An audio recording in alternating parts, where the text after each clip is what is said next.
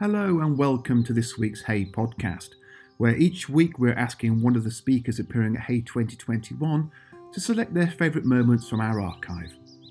This week it's the turn of writer, novelist and columnist Tahmima Anam. Hello, I'm Tahmima Anam and I am a novelist and also a self-confessed Hey superfan. I've been to Hey as a punter, as a writer, and I also even helped to put together a Hey festival in my hometown of Dhaka, Bangladesh. So I'm really thrilled to be here and to talk to you a little bit about my favorite Hey moments. The first one that I've chosen is from the first Hey festival I ever attended as a writer. It was 2012, and I had just published my second novel, and I was really nervous to be there. I remember someone in the green room mistaking me for a much more famous South Asian writer, and I remember saying to them, "Oh, I'm not that person. I'm nobody." So anyway, despite the fact that I was anonymous and slightly clueless, Peter Florence put me on stage with some really incredible minds, and I got to experience at that first festival what I like to call the Hey Bling moment.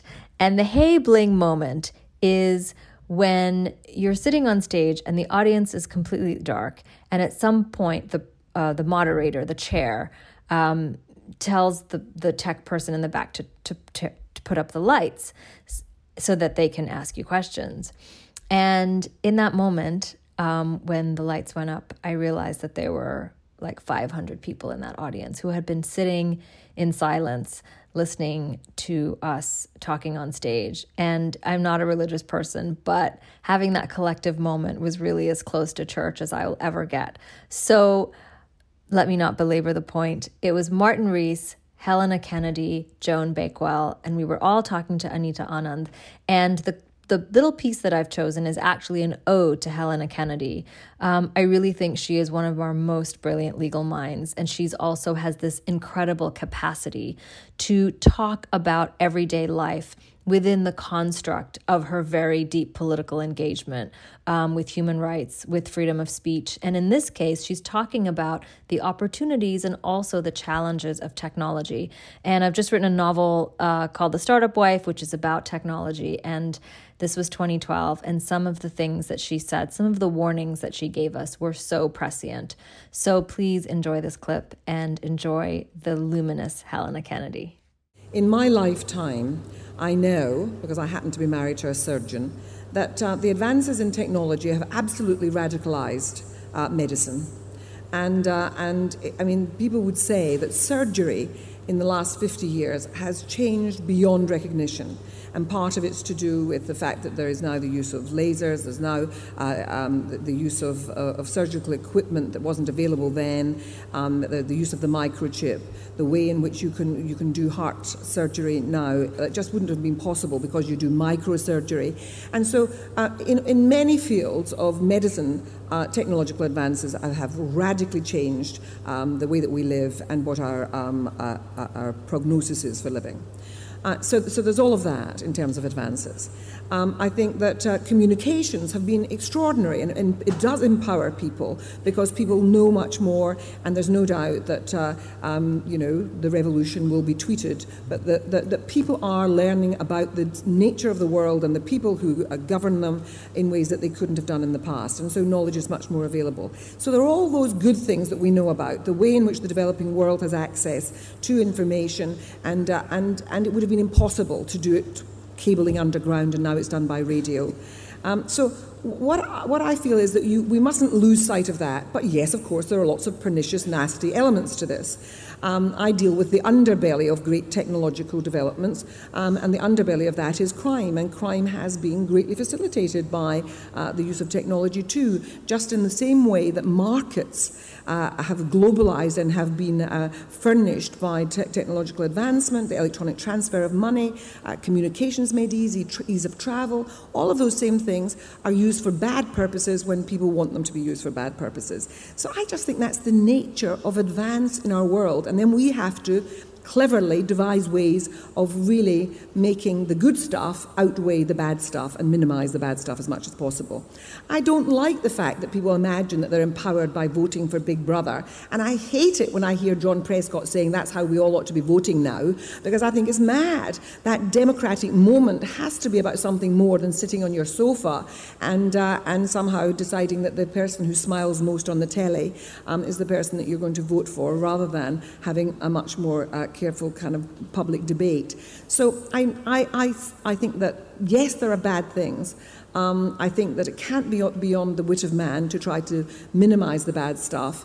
And I think that the human connection is always going to outweigh connection that's done by technology. But I still think that the advances have been absolutely wonderful. The question refers to the spirit as well, which is a fairly esoteric term. I mean, feel free to define it when you answer this question, but is it shaping the human spirit, or does the human spirit always shape the technology that it invents? Well, let me take a really longer perspective on this, because I basically think, as I'm sure everyone on the platform and everyone in the audience feels, that there's something called the human spirit which perhaps we can't define, but we believe is eternally present within each human life. And I believe that will sustain humanity throughout whatever technology arises. However, certain things have not yet really begun to roll forward, one of which is communications, and the prospect of the way we will communicate with each other globally and between peoples of great diversity around the globe. That technology is relatively new and will become far more available to all of us at all times. I do think one of the ways the spirit expresses itself is in facial recognition and in eye-to-eye contact, and we may move into a world where there is much less of that. And to that extent, I think that the spirit might well change rather than diminish, but I think it will go through a different sense of experiencing itself. Now, my further reach is really one for Martin, but if technology brings on artificial intelligence and robots who can do the work we don't want to do, and which might then want to do work that they agree between themselves that they can do, this is a very long future, then how much spirit do robots have? And if robots are making decisions and developing technologies, might we lose our grip? I don't know. Well, let's put that away. We're sort of blurring two topics, and I don't mind that at all. Let's take Joan's point first of all on the possible robotic future that we are hurling ourselves into. Is that something that you see is a problem? Yes. Can I make 2 points? First, on the communication point, clearly, if we have really good communication where you can see people's in high resolution, see their facial expressions, Skype or better, that's much better than telephone. But the main point is that we in this country have been privileged, but if you're in India or somewhere like that, you've been tremendously disadvantaged until recently by slow communications. I mean, in science, for instance, when I was a student, I was lucky to work in a university where we got things by mail, we got the journals. An Indian student did not have that advantage, whereas 10 years ago, 2 Indian students made an important mathematical discovery. Within a day, there were special seminars being convened across America to discuss what they'd discovered. What a contrast with what would have happened to an Indian student 50 years previously. Surely we have to welcome that. So I think the communication has leveled the playing field in a gratifying way. Turning now to Joan's point, if we ask about artificial intelligence, then the advances are very patchy. Of course, machines have been able to surpass human abilities in arithmetic for 30 years, since the time of the first hand calculator. And chess playing computers could beat the world chess champion Kasparov in the 1990s.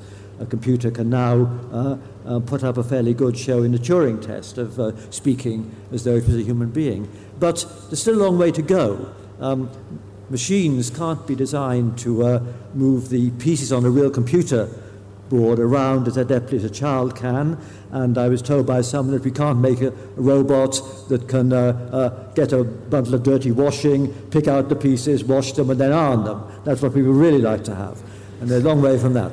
And separate the whites from the coloureds, and do all that, and find the odd sock. That is a real miracle. That yes. But not yet, they can't. No, but of course, when they can do that, then there'll be a huge role for robots in what we would call the caring professions, doing that sort of thing. But also then, going back to the more fundamental ethical issue, if these robots become too like humans, then do we have to be concerned about them as we would about other beings? We are concerned about ensuring that other humans fulfill their potential, even about some other animals. So should we have the same concern about robots? Should we be concerned if they are underemployed or bored? Should we? Indeed. Can I just... if we are concerned, then of course they won't help us any more than people do. We'll put the robots to one side, but just on humans, I'm very interested, as a scientist of your reputation, do you have an understanding of what human spirit is? I mean, what is it to you? What does it? Is it a notion that scientists are comfortable with? What is human spirit to a scientist? Well, I think I'm part of the human race, and in the same way. So I don't think. But what do you think human spirit is? Well, I mean, I suppose we are talking about the things that make us essentially human and give us our sense of aesthetics and of ethics, over and above what we learn just as logical creatures. So the question, I mean, just bringing us back to the question, yes. It says, is progress killing the spirit? And let's just take the word kill. Yes.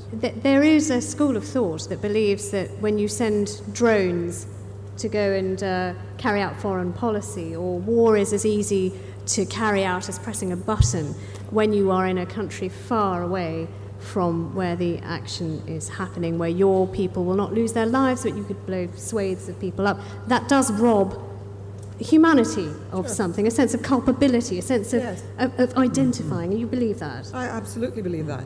And I think that if we're going to ask about what is the human spirit, we're really talking about the way in which human beings are capable of empathy. And that business of empathy is one of the measures of our humanity.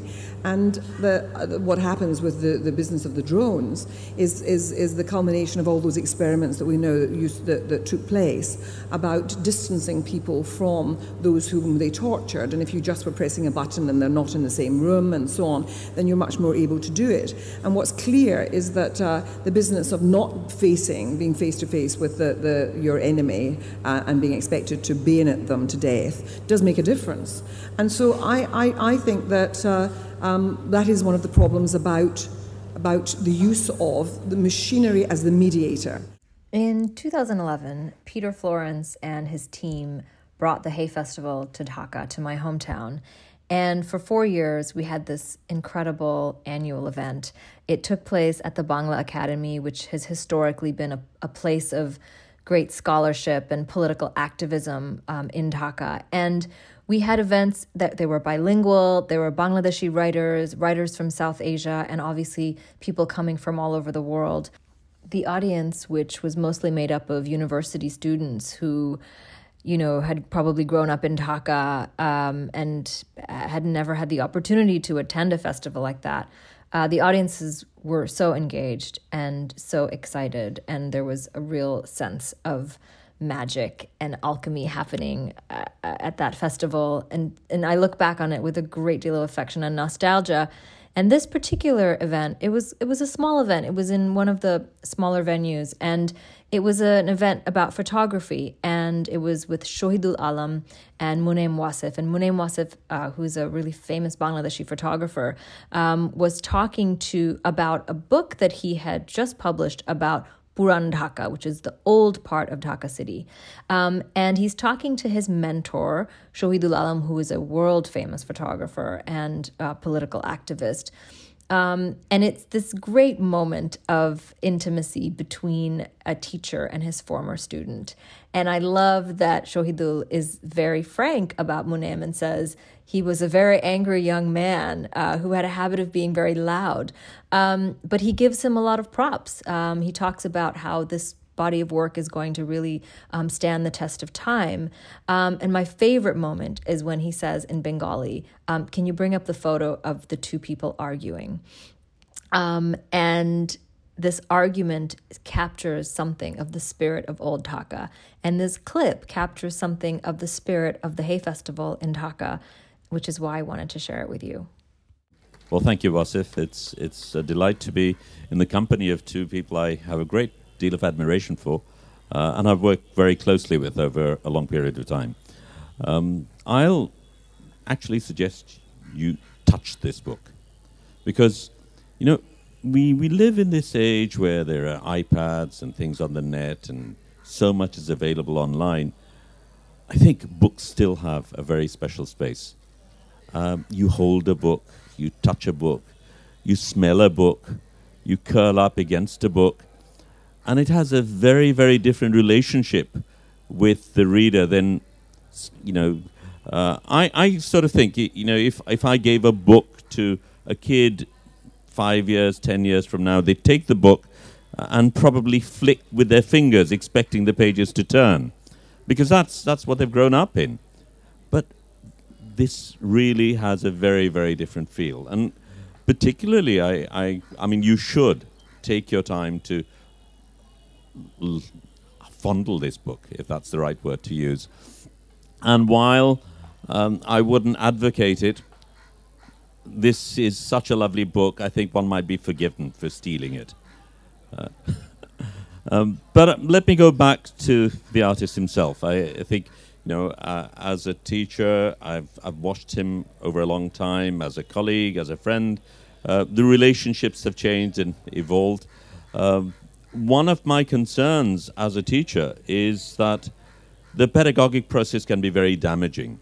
And you take many people who have different skills, different abilities, and you take them through a process. But one of the things one has to do is be very careful that in the process of teaching, if there is such a word, you don't destroy the creativity that that person has. And that is sadly something that the teaching process has a habit of doing. You know, we start with, as children, we're curious, we're inquisitive, we're creative, we wonder, we question. And as we grow up, those are the very things that are beaten out of us. You know, don't ask too many questions, be, you know, respectful of adults, and, you know, don't make too many waves. Don't be difficult.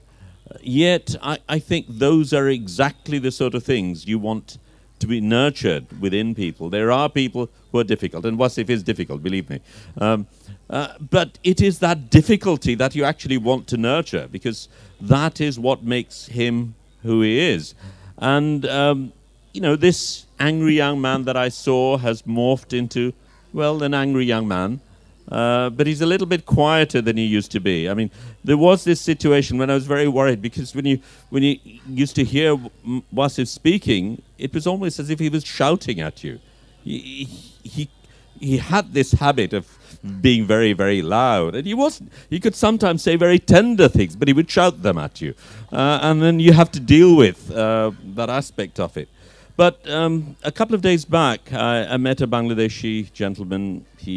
A medical nuclear scientist who lived in Pittsburgh. And he mentioned that he lived in Pittsburgh. And all of a sudden, it became very interesting for me, because the word Pittsburgh might not mean very much to many people. To a photographer, particularly a documentary photographer, it's a very important word. I mean, one of the great photojournalists, Eugene Smith, had what he considered to be his unfinished work. For a huge segment of his life, he worked on Pittsburgh and produced a phenomenal body of work, which is perhaps the most important photo essays we've come across. And in that sense, I think what we're looking at is a body of work which I believe will make Old Dhaka something that will be preserved in the history of photography because we will know it for a body of work that was produced there. There are people who live in Dhaka, Old Dhaka. Potash has actually grown up in Old Dhaka. I'm a Dhakaite, but I've never lived in Old Dhaka as such. I know the place, and as Wasif mentions, there is those elements of exoticism. There are people who go there for all the quirky things you find. But I think one needs to understand this place, and I haven't come across anything else that comes remotely close to getting to know this place as this body of work. And perhaps in times to come, when someone says, I come from Old Dhaka, people will remember this body of work called belonging, which will be perhaps the epitome of Old Dhaka. I'll come back to the book because he showed it there. In a way, this projection doesn't do it justice. You do need to see the pictures themselves in the book. It's very beautifully printed. It's gorgeously printed, the paper, the tactile quality. But there are things within it which I think is very special. And as you look through it, there is a tenderness throughout the work, a very gentle, loving look, a particular way of seeing, which is interesting. And as artists, we tend to think of certain aspects which produce what we call a signature, a stamp, a particular artistic style which one is recognized for. Here we certainly have, in Wasif's work, a very clear signature which comes through, and that pervades every page of the book. Certainly it's no exotic approach to it, but there's an immediacy, an energy. And if you look at individual frames, I think what is very interesting is the energy within the frame, including things at the corner, things that jut in, things, the out-of-focus elements of the pictures are a fascinating aspect of it. And he does use, there's a lot of blurring, there are things that come out sharp, there are things that are not, and things, those layers that he was talking about allow you to step within the frame from one element to another. And it is the stepping stones themselves which I find very, very interesting. There is a very in-your-face presence. In Old Dhaka, you can't really stand away from anywhere. You don't have that space. You can't take. It's not a long lens space. You have to be in there. And what he does very beautifully is get in right in your face in terms of that. The spaces we consider personal spaces in some cases. Yet it's not an intrusive presence. There's a picture in the book which isn't here. It's an altercation, an argument, one person very angry at another person, someone on the side, and you realize this photographer is right in that space. There's this tension, very intense tension going on in that frame. That photographer's in there, but that photographer's invisible. And finally, Adaf Sueif. Like so many people around the world, I fell in love with Adaf's second novel, The Map of Love, which I've returned to again and again, and I think is really a truly magnificent novel. She's published a lot since then, fiction and nonfiction, and she's also the founding chair of PalFest, the Palestine Festival of Literature. And given recent events, I thought it would be really wonderful to hear from her about the importance of that festival and what it means. And I think it's really a testament to Adaf's commitment, both to her identity as a writer and also to her identity as a political activist and a public intellectual, that she has been so steadfastly committed to this festival and has brought it back to Palestine year after year. And I hope that she will someday be able to do that again. The Palestine Festival of Literature. We sort of started that in 2008. So this is, as you said, it's our 10th anniversary. And I should say, actually, that the organizing and the delivering is now, and has for the last several years, been mainly done by the young team. I'm chair of the board, and I do, of course, help and work, and I kind of mother the festival on the week that we travel through Palestine, but all the organising and directing and admin is done by... we complain here when it's been a rainy day and the car park's a bit muddy. I mean, the obstacles you face and have faced in the past, they're pretty amazing, aren't they? Yeah. Basically, just for those who don't know, the idea that came to us was, looking for ways as people who write or who work with culture in general, looking for ways to kind of ameliorate or influence for the better the situation on the ground. We thought that if we took artists and writers from the West to go and work in Palestine, to do literary readings, seminars, workshops in universities and so on for 1 week, and they would have you would be giving them a unique experience. You would be enabling them to live the experience of living like a Palestinian under occupation for 1 week. And you would be giving the Palestinians exposure to world-class artists and events. And then basically everyone would go their own way. They had the material. They could do what they wanted with it or not. So what that meant really was several, I won't say constraints, but ways of defining how we would conduct the festival. And so one thing that was very clear, for example, was that we would not avail ourselves of the privileges that come with carrying a foreign and particularly a Western passport. So we would travel as a Palestinian with a West Bank ID would travel. And that meant, for example, not using the airport, going in through Jordan on the Allenby crossing, and also going through checkpoints. The other thing was that basically because of the checkpoints, it's difficult for people to move from town to town. And so we decided that it would be Palfest that would move to its audience. And so we became kind of like a circus, or we call it a cultural roadshow. So we open, for example, in Ramallah, as we did 2 weeks ago. We open in Ramallah on Saturday night. Sunday morning, it's pack your bags on the bus, and it's on to the next place. And so in the course of 6 days, it's Ramallah, Jerusalem, Jenin, Al-Khalil, Hebron, Nablus, Bethlehem, and it's on the move every day and meeting students at universities and doing events. So it's quite challenging. Just to give you an idea, Michael Palin, in the way only he can say it, and he's one of the contributors to this book of essays, by the way, says, for some reason, I can't remember when he went, but he said for some reason our stalls of books, cakes, and tea were deemed to be a security threat, and on that occasion it was closed down. I mean, so definitely it's not hay. That's for sure. No, and there was one point, I think it was 3 years ago, when we had a closing event in Silwan, which is right next to Jerusalem, and basically there was trouble and there was tear gas, and it was either turn back and not have a closing event or walk through the tear gas. So we walked through the tear gas, and one of the authors, who was American, and I won't say who he was, but he was like really. So I gave him half an onion, which is what you do. You put an onion to your nose, and that kind of neutralizes the. And he just took it, and then he went, "It's an onion." We can't swear, can we? No. So it's a preferably onion. Not. All right. You said the idea was to take all this talent and take it to Palestine, to the Palestinian people.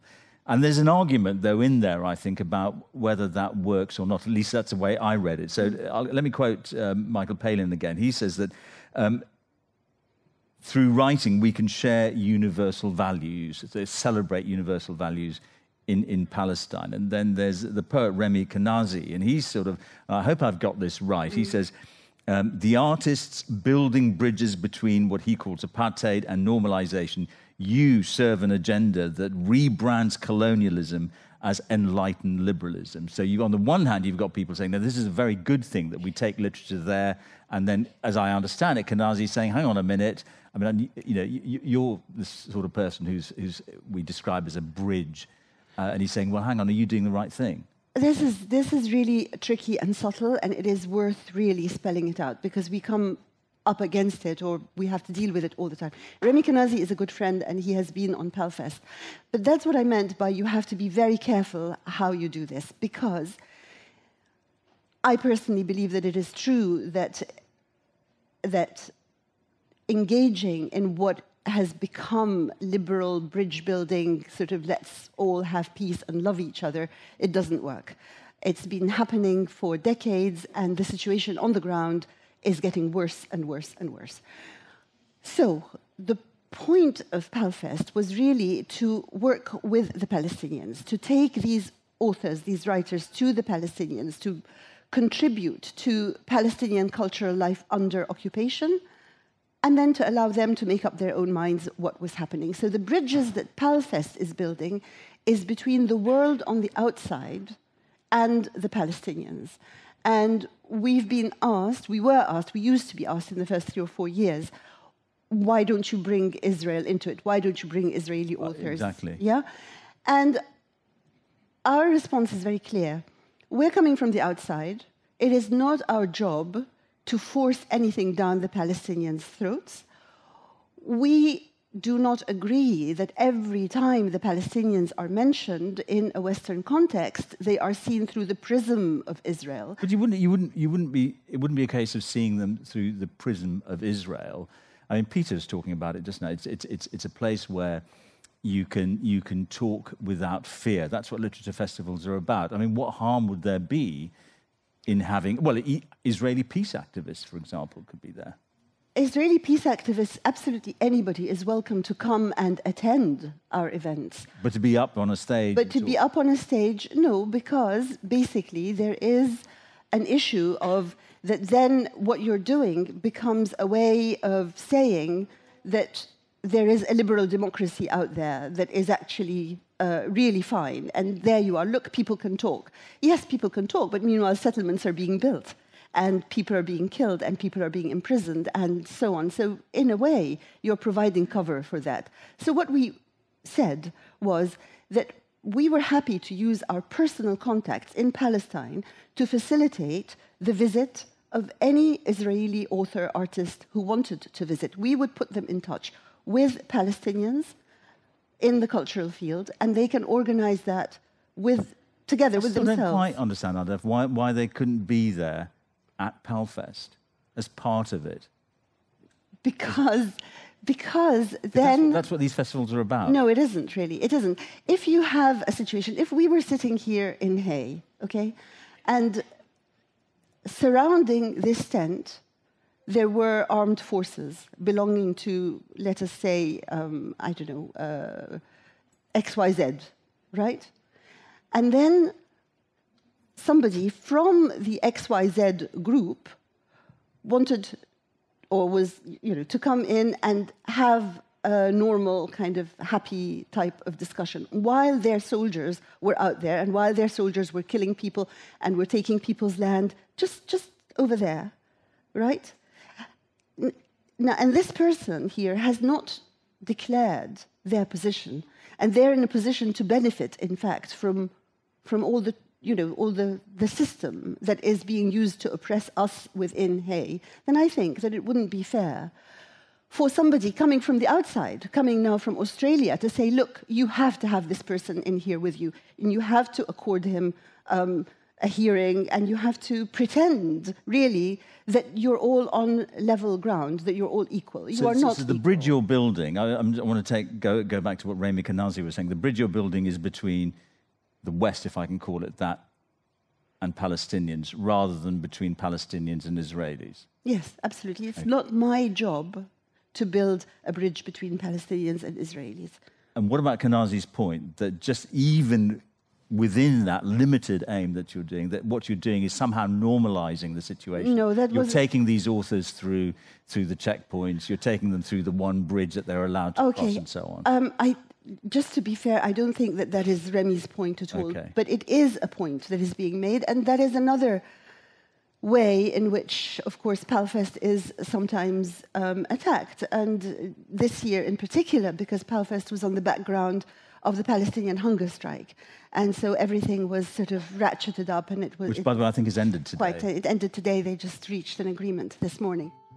Tahmima, will be at Hay 2021 on Thursday the 3rd of June, talking about her new book, The Startup Wife. The Hay Festival podcast is brought to you by Baillie Gifford Investment Managers, and you can hear thousands of other recordings over on the Hay Player on our website.